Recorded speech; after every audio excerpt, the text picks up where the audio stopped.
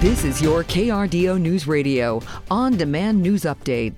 Students in Colorado Springs and surrounding areas getting a snow day. Several schools are closed after a winter storm moved into southern Colorado last night. Now, full closures are in effect for Harrison District 2, Hanover schools, District 12 schools, District 11 schools, Pueblo's D60 and D70 schools. And closures also include Pikes Peak State College campuses, no class for students there, Manitou schools, and Calhan schools.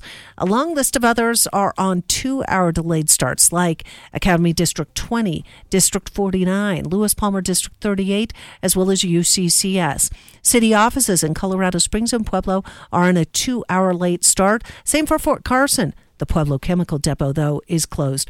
Forecasters say with the snow that's falling and the freezing temperatures, you can expect to see roads particularly treacherous throughout the morning, and we'll have another traffic report coming up in about 4 minutes.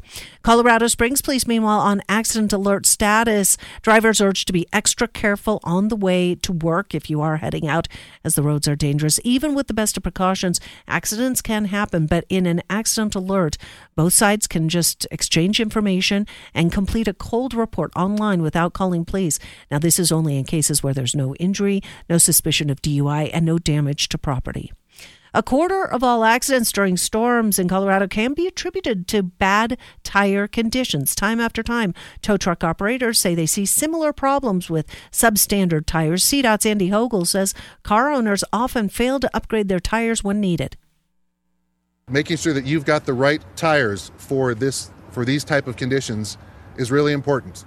The traction law requires that two-wheel drive vehicles have winter-appropriate tires, which may have the mountain snowflake symbol on the side or mud and snow symbol on the side of them. And everyone must have at least 3/16 inch tread, which is about halfway between brand new and totally bald.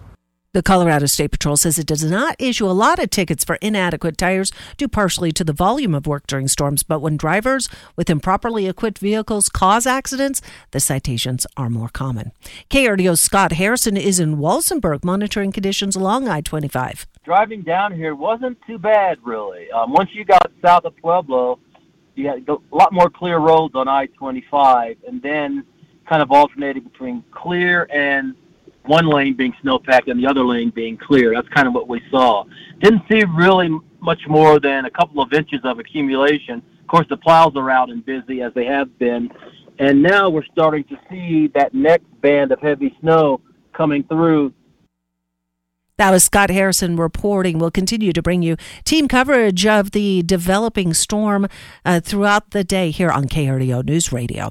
Well, work to replace a bridge that was badly damaged in a deadly train derailment near Pueblo is starting next week. The I-25 will be shut down starting at 7 p.m. on December 18th through 6 a.m. the next day. The closure will begin at milepoint 10738 as crews reinstall guardrails and work to replace the bridge that collapsed. The incident happened October 15th. Around 40 train cars derailed and killed a semi-truck driver who was passing underneath the bridge. Some Colorado Springs students are headed back to class today after a school scare. Well, once classes do resume. Rampart High had to be put on hold yesterday over a possible gun on campus. Police arrested a 19-year-old for allegedly threatening someone in the parking lot. The two apparently argued, and the victim says the teen had a weapon. Officers investigated and says there was cause to take the student in, but the hold was lifted once they gave the all clear. We will continue to see periods of snow through the late morning, also low visibilities because of fog. High temperature-wise today, we're in the low to mid-30s for Colorado Springs and Pueblo. We'll see partial clearing as we head overnight. That means cold morning lows on Friday down into the low 20s. Partly cloudy skies tomorrow afternoon, but a quick warm-up. We're back into the mid and upper 40s. From the Storm Tracker 13 Weather Center, I'm meteorologist Chris Larson for KRDO News Radio. Get news, traffic, weather live on KRDO's Morning News weekday mornings from 5 to 9. KRDO's Afternoon News weekday afternoons from 4 to 7. On KRDO News Radio or anytime at krdo.com.